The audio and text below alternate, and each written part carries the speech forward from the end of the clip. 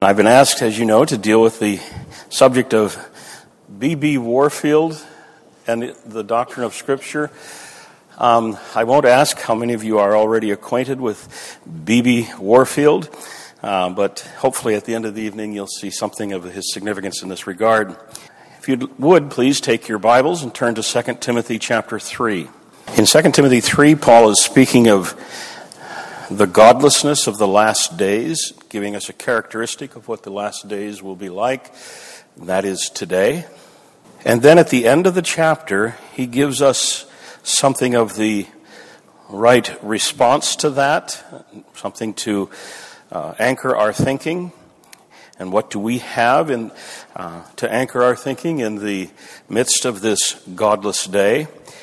And I won't take time to read through it all. But let's pick it up with verse 14.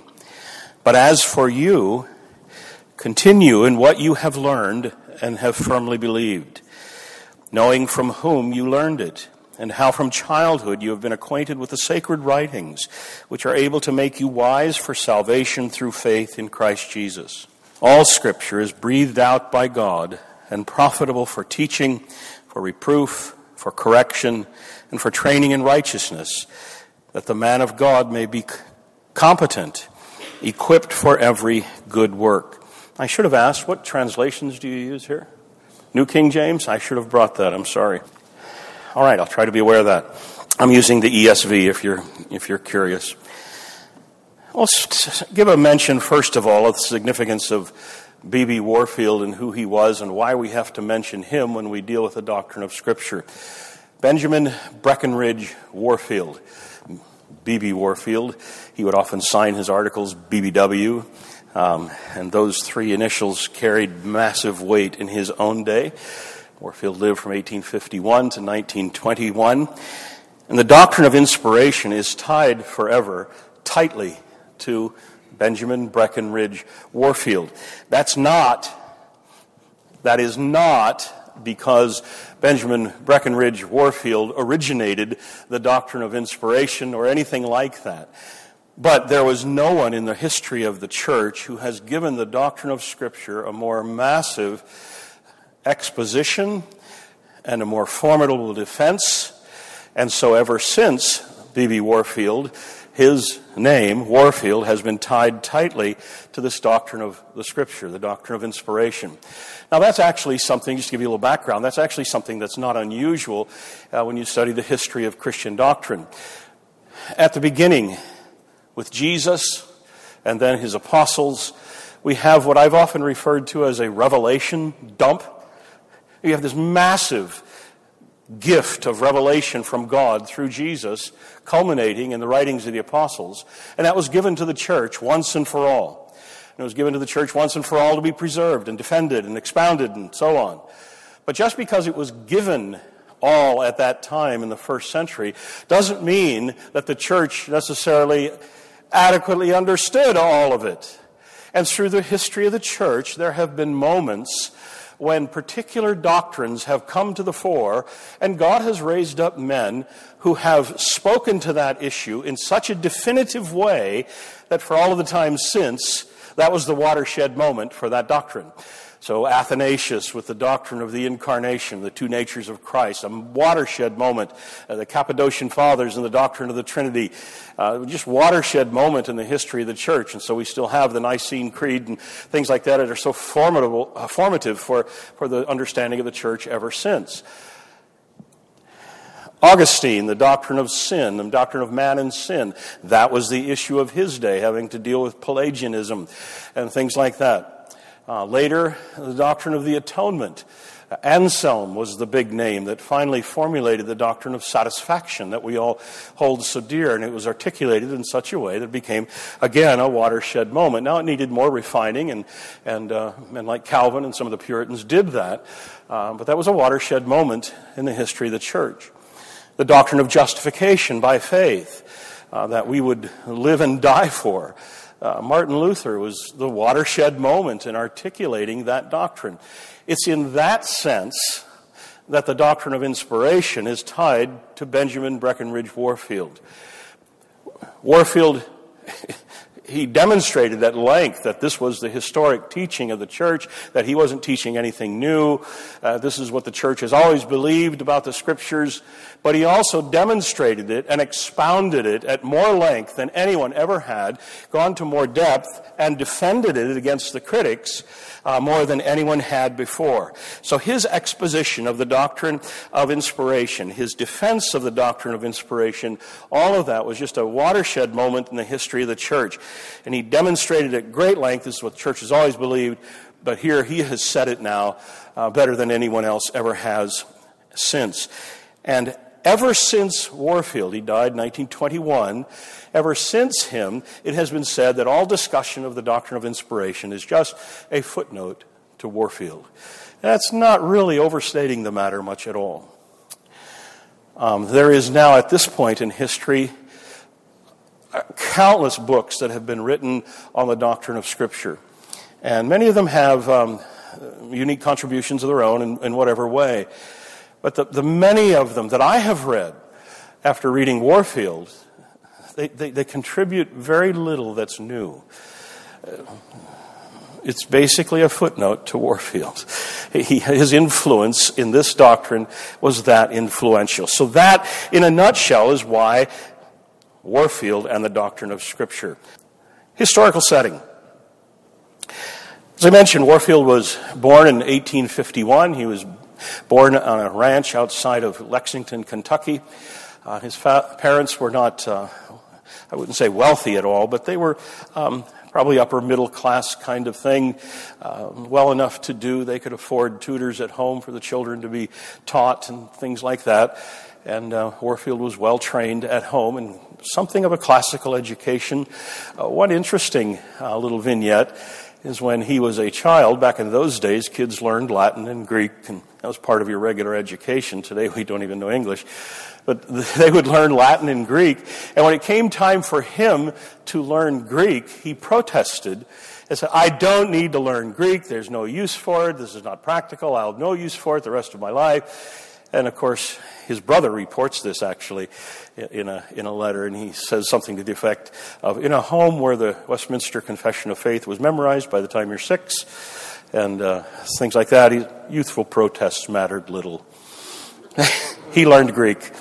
And what is so ironic about that is that fast forward a few decades, and he's one of the leading Greek scholars of the world, in the English world, at least. He wrote the first textbook on textual criticism and things like that. He's one of the leading experts on it. But he grew up in a Christian home, made profession of faith in his church at age 16. He went off to the College of New Jersey when he was just before his 17th birthday, entered as a sophomore. Obviously not a dumb guy. That, by the way, College of New Jersey later became Princeton University. He went there, graduated in 3 years, top of his class, went off afterwards to study in Germany for a while. He was very interested in the time in the sciences, and that's what he was pursuing. But then I think it was 1872, if I remember correctly, he sent a letter home, and it was a surprise to all of his family that he had decided that he has to enter the Christian ministry. He was so moved by what God had done for him that he said he just felt like he needed to give his entire life to serving him in a full-time capacity. And so when he came back, 1873, he entered into Princeton Theological Seminary. Back to Princeton. They were two separate institutions, closely related, but separate institutions. But now he's going to the seminary there, and there he studied under the great Charles Hodge. You might have heard that name, was a leading Presbyterian scholar of the day. A theologian of the day. He also studied under men like William Henry Green, the Old Testament giant. Princeton Theological Seminary at the time was a land of giants. New Testament, Old Testament theology, every one of them were just head and shoulders above everyone else in terms of the massive learning that they had, and also in terms of their intense piety. This was a marvelous seminary at the time that was begun for the purpose of training men for the ministry, and they had this twofold goal of training men in a way that they would be thoroughly learned, and yet devoted to Christ with deep real piety.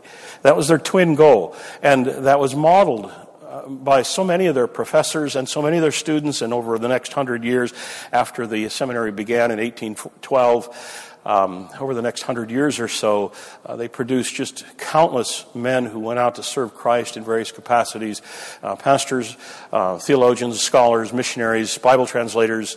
They just had a massive influence on the kingdom of Christ throughout those days, and Warfield was one of them. He studied there at that time. He graduated in 1876. He went off to Europe again to study. Now, at this time, Europe was a center of theological learning. It was a center of liberal theological learning, and he got acquainted firsthand there with all of the critical methods of the day and the advances of theological liberalism.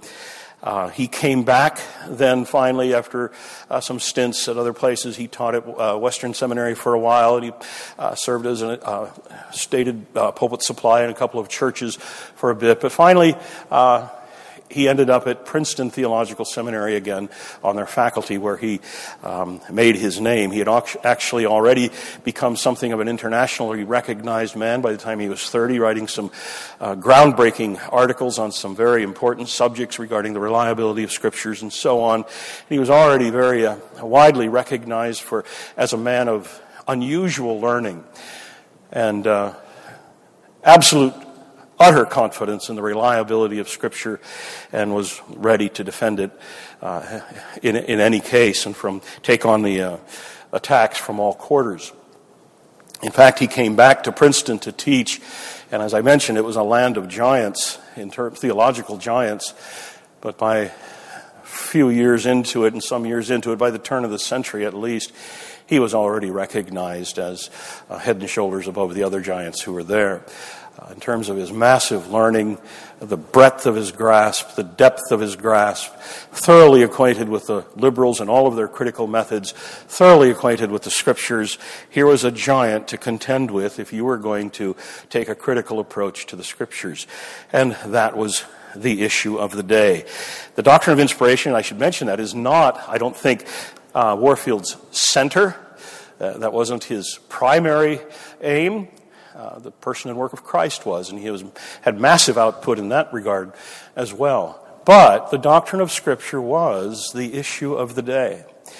Because of theological liberalism, which had been imported now from Germany, thousands of students in those days, American students, had gone to Germany to study and brought back and imported this new brand of Christianity that had critical approaches to the Scriptures. Warfield had gone to Europe at that time. He wasn't affected by it, but he did learn of it. And this was the heyday of theological liberalism. It's called German liberalism sometimes because that's where it was born, and it's from there that it was imported to the United States. Theological liberalism was marked by, and I think we can summarize it, I don't think it's unfair to do this, it's not too simplistic, marked by two things. One, naturalism. What we mean by that is everything can be explained in terms of naturalistic causes. Think Darwin. We don't need God anymore to explain the origin of the earth. It all happened naturalistically. There's no supernatural intervention. Naturalism, a commitment to naturalism, or we might even say anti-supernaturalism. And two, rationalism. That is, the human mind is capable of determining truth. And every claim that comes to us can be judged by the human mind, and we are able to determine. We've grown up now. We've had the Enlightenment, and we now can make judgment of truth claims with regard to our religions. Well, once you've committed to naturalism and rationalism, there's no room left for divine revelation, God speaking, external authority, God saying, this is it. This is true. And if we don't need God to explain the origin of the earth, we don't need God to explain the origin of a book. you understand it in naturalistic terms. And so everything came under scrutiny, and theological liberalism was and is marked by skepticism. Every claim of the Bible should be doubted. Every claim, the historical claims, claims of the miraculous, claims of its divine origin, all of these things are up for grabs, and you essentially don't believe anything the Bible says unless you have to. Everything is doubted. And this is the environment of Warfield's career. This was the approach to the Scriptures that was dominating in the religious scene. And in fact, it had become so dominant, and the criticisms against the Scriptures and their reliability, whether it's its miracles or its historical claims, think in terms of the incarnation of Jesus, two natures, he's divine and human. We don't believe that stuff anymore. And claims to the miraculous, he couldn't really have raised the dead, it must be something else. In all of those ways, they're saying, no, it couldn't have happened, so we have to find naturalistic explanations for it. And that thinking toward the Bible, now imported to the United States by these theological students who have come back, and now they're pastoring churches and they're teaching in theological seminaries, and it's being pervasive throughout the denominations. Through this time, there are denominational fights, of course, because there are conservatives who are left, and there are heresy trials, and there were wins and there were losses. Overall, you could see the decline. And the pressure from the critics, from the theological liberalism, had become so overwhelming that even many who were otherwise conservative were saying, we've got to adjust in order to spare Christianity. We're going to lose it altogether if we don't adjust to this new thinking. And it's in that day that Warfield was the giant who stood up and says, no, we don't have to make a concession of anything. And he was so massively informed and so intimately acquainted with the tools of historical criticism and things that were brought against the Scriptures, and so deeply learned in the Scriptures themselves, that he just simply invited all the criticism. You bring them on from any quarter, and we'll be glad to talk. And he's utterly convinced of the veracity of Scriptures. Well, there's the historical setting of Benjamin Warfield in his dealing with the doctrine of the Scriptures. You rule out the supernatural. There's no room left for external authority, no room left for the idea of revelation. The criticism against the Scriptures had become so massive that people are afraid now we're going to lose Christianity altogether if we don't adjust it. And here Warfield comes up and says, no, you adjust Christianity, you change it. You change it into something that it's not. And there are two outstanding features. I hope this is not too simplistic either. But I'll say it this way. There are two outstanding features of Warfield's career. Number one, I've already mentioned it, his massive learning. The learning of this man, both in terms of biblical studies and everything related, historical studies, philosophical studies, the tools of the critics and the theological liberals and how they make their argument. The learning of this man and his grasp of information was so deep and so wide at the same time. It was just staggering. You read the guy, and his thinking is so penetrating. That was one of the leading marks of his career and his work, just his massive learning. And you see it in the theological literature of the day. You read through it, and anyone who dared to disagree with Warfield in print had to make some kind of concession to Warfield, and did it with fear and trembling, because he's going to come back and he's going to eat you alive if you say the wrong things. He was recognized internationally as that kind of a theological giant. If you're going to go against the Scriptures, you're going to have to contend with Warfield. He's the man who's going to take you to task on your arguments. So one characteristic of Warfield, his massive learning. And two, his absolute commitment to the utter reliability of Scripture. Absolutely committed to the utter reliability of Scripture. And in a nutshell, in case you fall asleep, here's the whole thing. God said it. Of course it's true. That's Warfield in a nutshell. Bible is God's Word, written. Therefore, it's true. And he's utterly committed to that. It doesn't seem ever to have entered into his mind that there could be a doubt about that. And so far from running from the critics, He invited them. Bring your criticisms. Now, I have no doubt that plenty of people could come to me with a criticism and say, find some problem in Scripture or some supposed contradiction, and it's something I can't answer. I'm going to have to find an answer for you.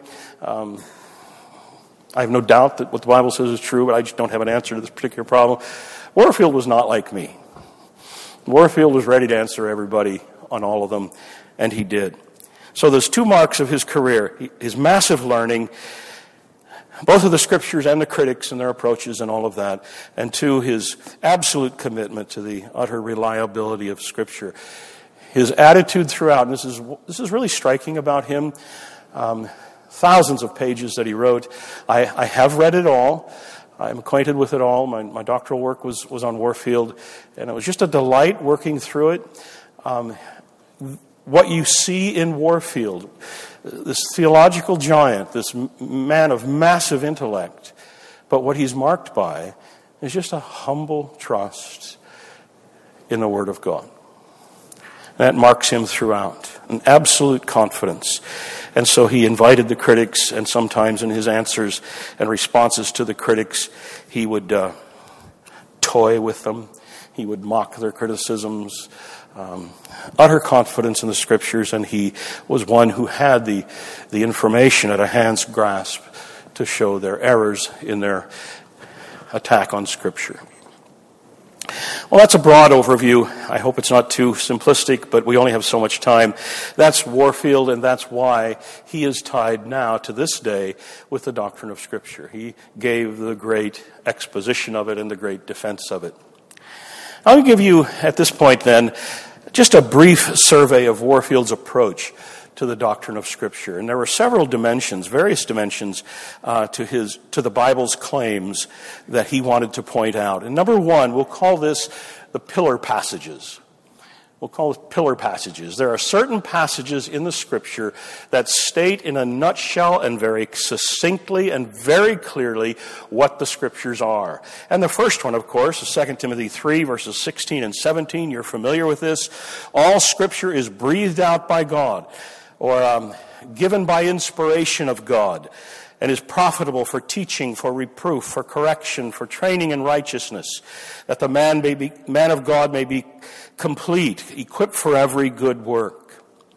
A few things here. First of all Scriptures given by inspiration of God. Or as I have in the ESV here, all Scripture is breathed out by God.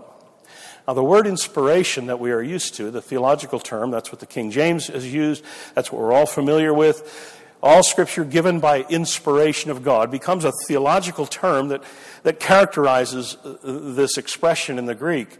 The Greek, though, more literally says, breathed out by God. And so the newer translations have rendered it that way. So to be inspired means to be breathed out by God. Now, there's something here that's very important to notice. The point here is not that the apostles wrote what they wrote and God breathed into it a divine quality, making it inspired. That's not the point.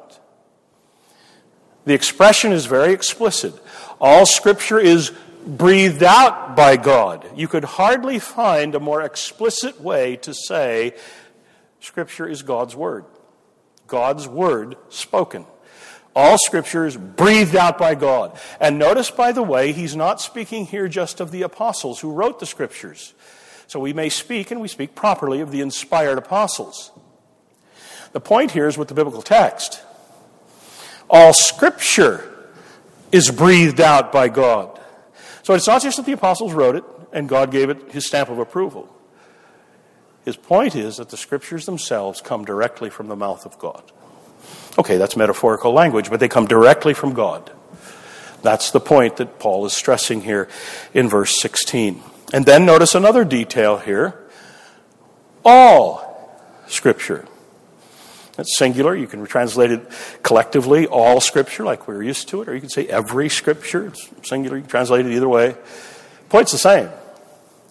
All of Scripture, collectively, every detail of Scripture, discriminately, all of it. breathed out by God. The statement is very emphatic and very clear that Scripture has a divine origin.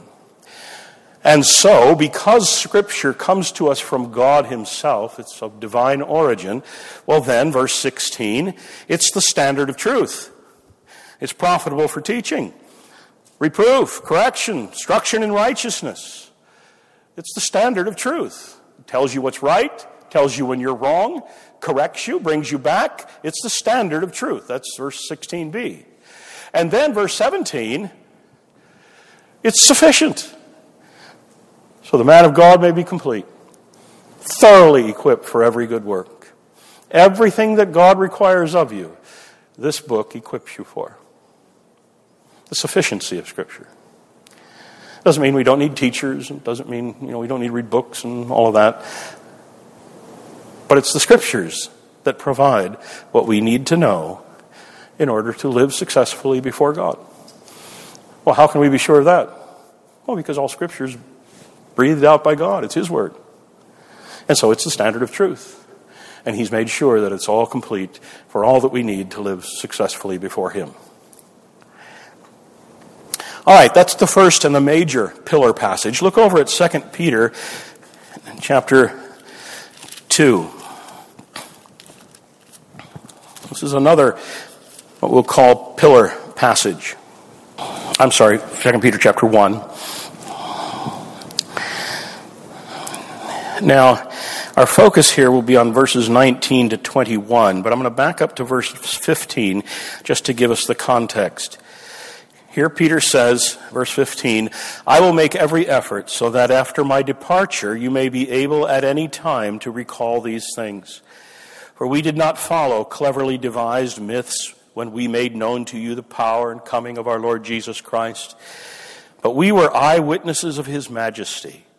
For when He received honor and glory from God the Father, and the voice was borne to Him by the majestic glory, this is my beloved Son, with whom I am well pleased, we ourselves heard this very voice borne from heaven, for we were with Him on the holy mountain. So that's the Mount of Transfiguration. Verse 19, and we have the prophetic word more fully confirmed, to which you will do well to pay attention as to a lamp shining in a dark place until the day dawns and the morning star rises in your hearts. Knowing this, first of all, that no prophecy of Scripture comes from one's own interpretation, for no prophecy was ever produced by the will of man. But men spoke from God as they were carried along by the Holy Spirit. So in the context, Peter here is speaking of his teaching, which he says, after I'm gone, will still be the standard of truth. I want you to have this even after I'm gone. That's verses 15 and following. And then verses 19 to 21, our focus here. This is the how of inspiration. So 2 Timothy 3:16 gives us the fact of inspiration. All Scripture is breathed out by God. 2 Peter 1 tells us how that came about. And notice here, and Warfield puts it this way, and I think it's helpful. First of all, there's an emphatic denial. That's verses 20 and 21. And the denial is, Scriptures are not of human origin. That's verses 20 and 21. Knowing this, first of all, that no prophecy of Scripture comes from someone's own interpretation. For no prophecy was ever produced by the will of man. So that's the denial. It's not of human origin. But along with that emphatic denial, there's an equally emphatic assertion, and that's the end of verse 21. But men spoke from God as they were carried along by the Holy Spirit. So what he's saying here is Scripture was written as God, and here's the expression, carried along the human authors to give what He intended to be written. So we can characterize this as saying something like, here we have an affirmation of both the human authors and the divine author, but what's the relation of them? We could characterize it as saying God directed them. That's not really enough. This verse goes further than that. And we could even say God controlled them. That gets closer. But this expression is more explicit than that. You see that? He carried them along. The same verb is used in the book of Acts of a ship at sea being carried along by the wind. That's what happened. That's how the Scriptures came. You have these men who were chosen and equipped by God to write the Scriptures, but as they wrote it, writing from their own background and their own research and their own thinking and their own experiences and all of that, as they wrote it, they're being carried along by God, the Spirit, to produce in the end the writing that God has given. And so again, the point is that the Scriptures are a thoroughly divine book. Thoroughly human, but thoroughly and originally divine. That's the assertion.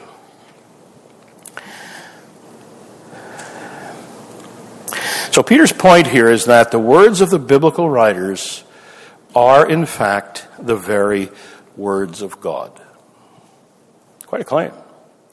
So Warfield used to refer to it. He loved this expression. Scripture is God's word written.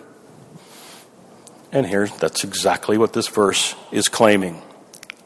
Now notice, because Scripture is God's word written, notice the reliability, the implication. Verse 19. We've been eyewitnesses. We saw his majesty on the Mount of Transfiguration. We ourselves heard the voice from heaven. This is my beloved Son. We're eyewitnesses. You need to listen to us. But, verse 19, we have the prophetic word more fully confirmed.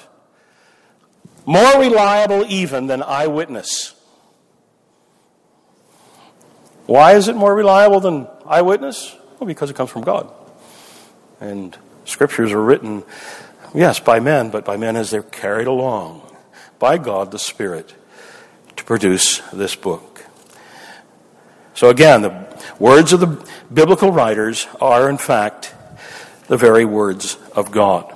Now, time is moving on faster than I thought, so I won't look at the third passage. You can write it down if you'd like. In John 10, 34 and 35, Jesus is arguing with the Pharisees there, and he makes an interesting play on Psalm 82 with the word gods.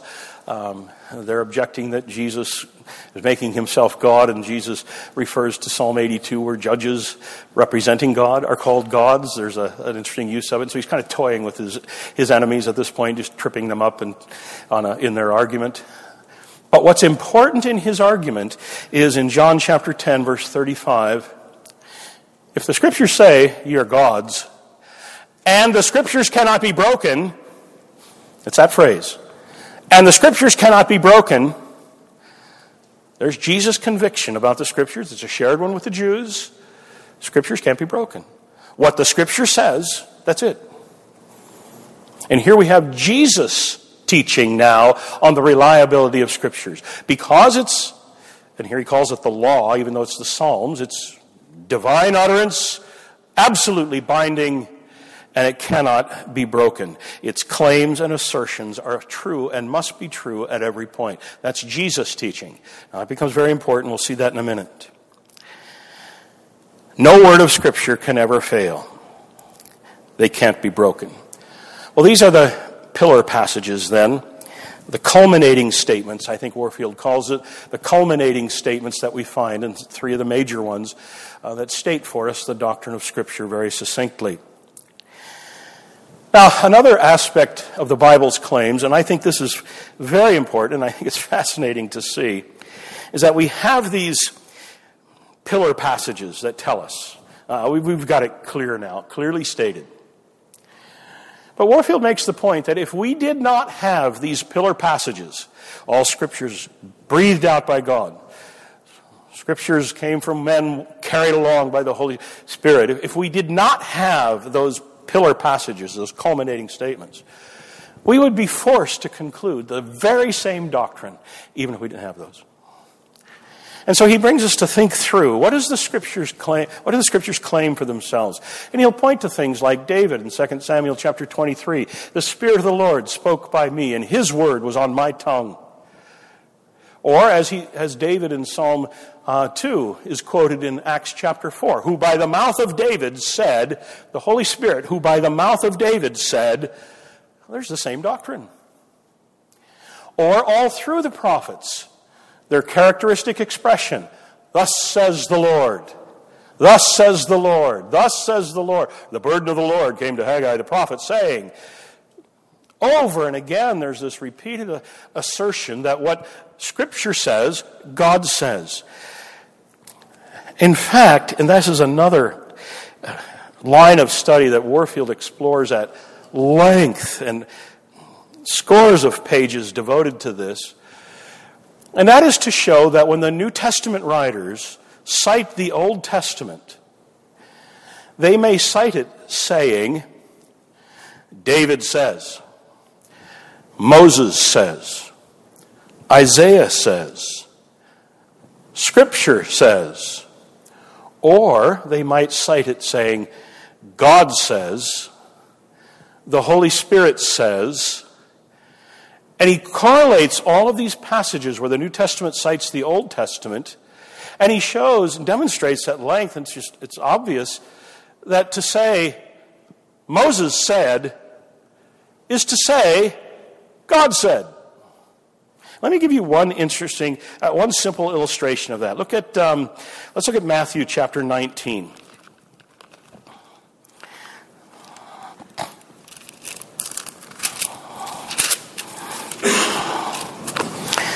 Matthew chapter 19, and then put your finger there, but look back at Genesis chapter 2.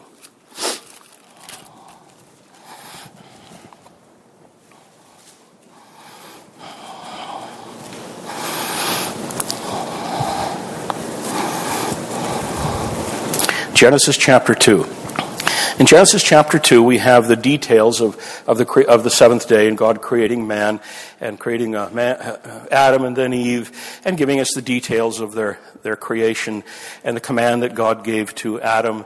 Adam being lonely and Adam being alone, and God saying it's not right that he should be alone, and so he puts him to sleep, brings about the woman, and then, you know the narrative. Then verse 22, God makes the woman from the rib of the man.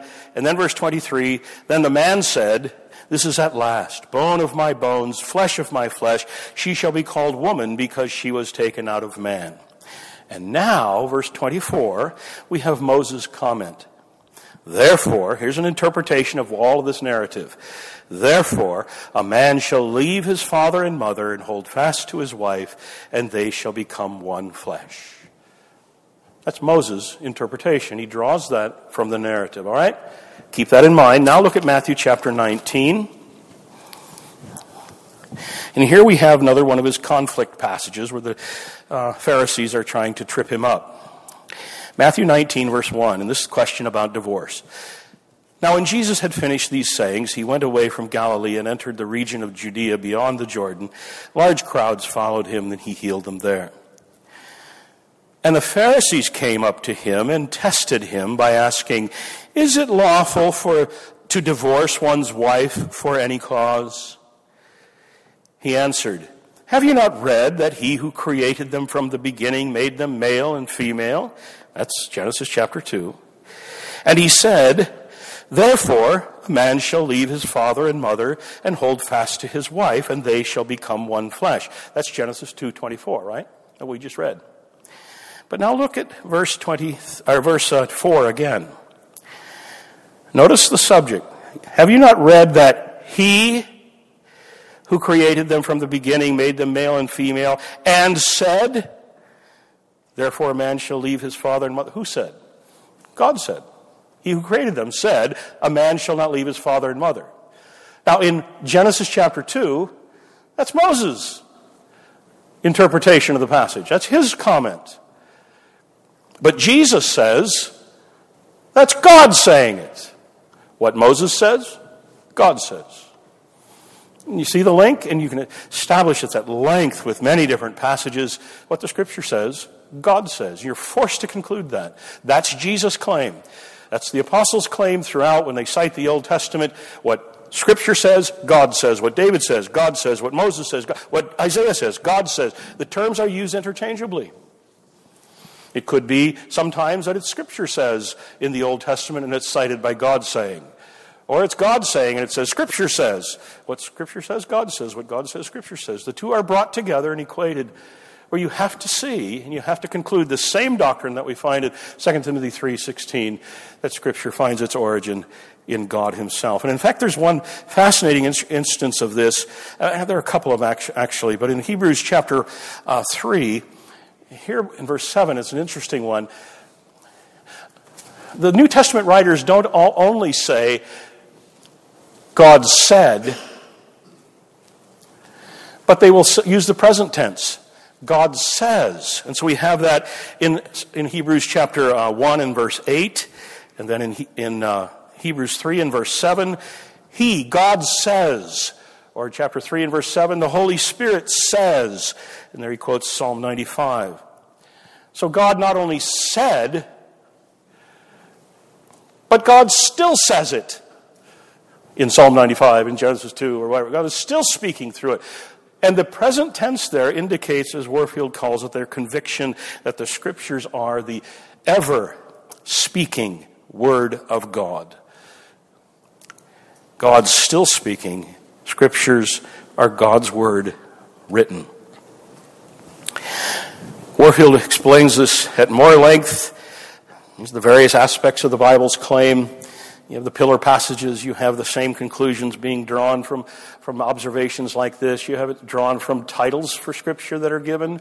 It's called Scripture. It's called Holy Scripture, the sacred writings, the oracles of God. Languages like that is used with reference to the Scriptures. It's called the law, binding authority. Even the word prophets implies the same. These are spokesmen for God. You have other passages in the New Testament where we find the same conviction echoed. Jesus says, for example, in Luke chapter 24, the Scriptures must be fulfilled. If Scriptures say it'll happen, it has to happen. It's God's Word. We find the same thing with the famous line that Jesus used many times. It is written. And that settles the argument. It's binding authority. You do err not knowing the Scriptures. If you just know the Bible, you'll be right. If you understand the Bible correctly, you can't be wrong. But you're wrong because you don't understand the Scriptures. That's what Jesus said. Or he'll say things in other conflict passages. They'll try to trip him up with a question. He'll respond, haven't you read? And he'll quote some passage from the Scriptures. The binding authority of Scripture is what he insists on throughout. All right, a quick survey of that will have to suffice. It's important to note also that the apostles now not only follow Jesus in carrying on the same teaching regarding the character of Scriptures, but they consider their own writings on the same level. And they consider their own writings to be an extension of the Old Testament Scriptures. They consider their own writings to be inspired of God, breathed out by Him, and of binding authority. Now, we find this reflected many ways in the New Testament. The apostles, first of all, were chosen and appointed for this very task. I would love to take the time with you to develop John chapters 14, 15, 16, and 17, where throughout that whole passage we have this teaching regarding the nature of the apostleship and their authority as Jesus' representatives. And there's something of a vicar of Christ, not in his redemptive work, but in terms of his binding authority coming from Christ, from the Father, from the Son, through the Spirit to the apostles, that tradition, handing it down, and coming now with binding authority. They claim over and again in the New Testament, this is commonplace in the apostolic writings, that their message is in fact the Word of God. Paul can write to the Thessalonians, for example, I'm thankful that when you heard the word of God which you heard from us, you received it not as the word of men, but as it is in truth, the Word of God, which effectually works in all of you who believe. The apostles can write with authority when they have to put their fists down and address an issue. He does this several occasions. He will say, here's the way it is, and if someone doesn't agree with this, well, you tell him he doesn't agree with the Lord. This I say to you by the word of the Lord. This I say by the command of Christ. Paul does that in 2 Thessalonians chapter 3. We've got this brother who needs to be shunned by the church. Don't have anything to do with him. And I tell you this by the command of Christ. He speaks for Christ. The apostles are spokesmen for Christ. This is God's word that comes. Peter can say, we preach the gospel to you by the Holy Spirit from heaven. The claim throughout is that what the apostles give comes from God. And in fact, we find in 2 Peter chapter 3 that Peter designates the apostles' writings as Scripture. He gives it the same status. Peter speaks of Paul's letters, some of which he says can be hard to be understood. I think Peter had a lot of guts saying that because some of his things are hard to be understood as well. But he says it's just like all the Scriptures. Paul's writings are like all the other Scripture, all the rest of it. All on the same par. Now that raises a question that Warfield takes up, and I think it's an important one. Why do we believe that the Bible is inspired of God? Now this is a question that comes up in the theology books routinely. What's the ground of it's an epistemological question. What's the ground of our belief? How do we justify our belief in the inspiration of Scriptures? Typically, the answer that is given is that the Bible, we believe it because the Bible claims to be. Now that's often criticized because it sounds like circular reasoning. I believe it because it says it is. What kind of authority is that? There is something to that, though. When we're speaking of a question of ultimate authority, how can you ground your answer to that in anything but the ultimate authority? If I say, I believe that it's the supreme authority because I figured it out, you've just made yourself the ultimate authority. And so ultimately we have to say that Scripture is inspired of God because it claims to be. So there's nothing wrong with that approach, and I think it's an important one to keep in mind, and I don't think we should run from it. But Warfield takes another step. And he says, yeah, of course we believe the Bible is inspired of God because the Scripture claims to be, and it says that it is. And Scripture is the Word of God. But he goes a little bit deeper, and he says we believe that the Bible is the Word of God because Jesus said so. And here he takes on those who want to say that they are Christian and yet reject the inspiration of Scripture. They still have some affinity for Jesus, and they want to be Christians and whatever, but they don't want this doctrine of inspiration. And Warfield presses the point that if we deny the authority and the inspiration of Scriptures, we have to discount Jesus. Because on any reading, Jesus taught this. And on any reading of it, the apostles taught this. And so the real problem of inspiration is, Warfield says, that's what Jesus taught. And you can't have the Jesus of the Bible while rejecting the Bible of Jesus. It's all or nothing. And he presses that point that to reject this historic doctrine of the Scriptures that the church has always held, you have to discount Jesus. And you have to discount his apostles altogether. And once you've done that, you've destroyed the whole foundation of Christianity, and you've got no right to claim the name at all. It's all or nothing. And this in turn, and this is a very important point I think to recognize, in turn answers another question. It explains why this doctrine of Scripture has been so common to all of the branches of Christianity for the history of the church. Roman Catholic, Eastern Orthodox, Protestant, in all of its branches, this has historically been the doctrine of the church. Historically, it was only some harebrained groups here and there that have questioned it as almost insignificant until modern times when it comes to be questioned. This has always been the doctrine of the church. And then Warfield raises the question, why? How do you explain that? How do you explain that there's been such unanimity on this question? And the answer is, it's because Jesus gave it to us. This is part of the founding of the church. Jesus and his apostles gave this doctrine, or Warfield's word sometimes is imposed this doctrine on the church. And that explains why it's so common to all of us. Now all of that then brings us to understand, to address just quickly now, the doctrine of inerrancy. And I've taken my time not to deal with the inerrancy first, because that's the way Warfield does it. And I think his approach is right. Warfield, by the way, didn't often use the word inerrancy. He was not afraid of it. He was glad for it. He affirmed it in infallibility and things like that. But his preferred terminology was the authority of Scripture, or the trustworthiness of Scripture. Whatever Scripture affirms, it's trustworthy, it's reliable, or inerrant. Now, why do we believe in inerrancy? Well, for Warfield, the question's already been answered. You see that? We've already answered that question, haven't we? The Bible is breathed out by God. The Bible is God's Word written. If the Bible is God's Word written, then of course it's without error. God doesn't make mistakes. He's not stupid. He doesn't lie. He doesn't mislead us.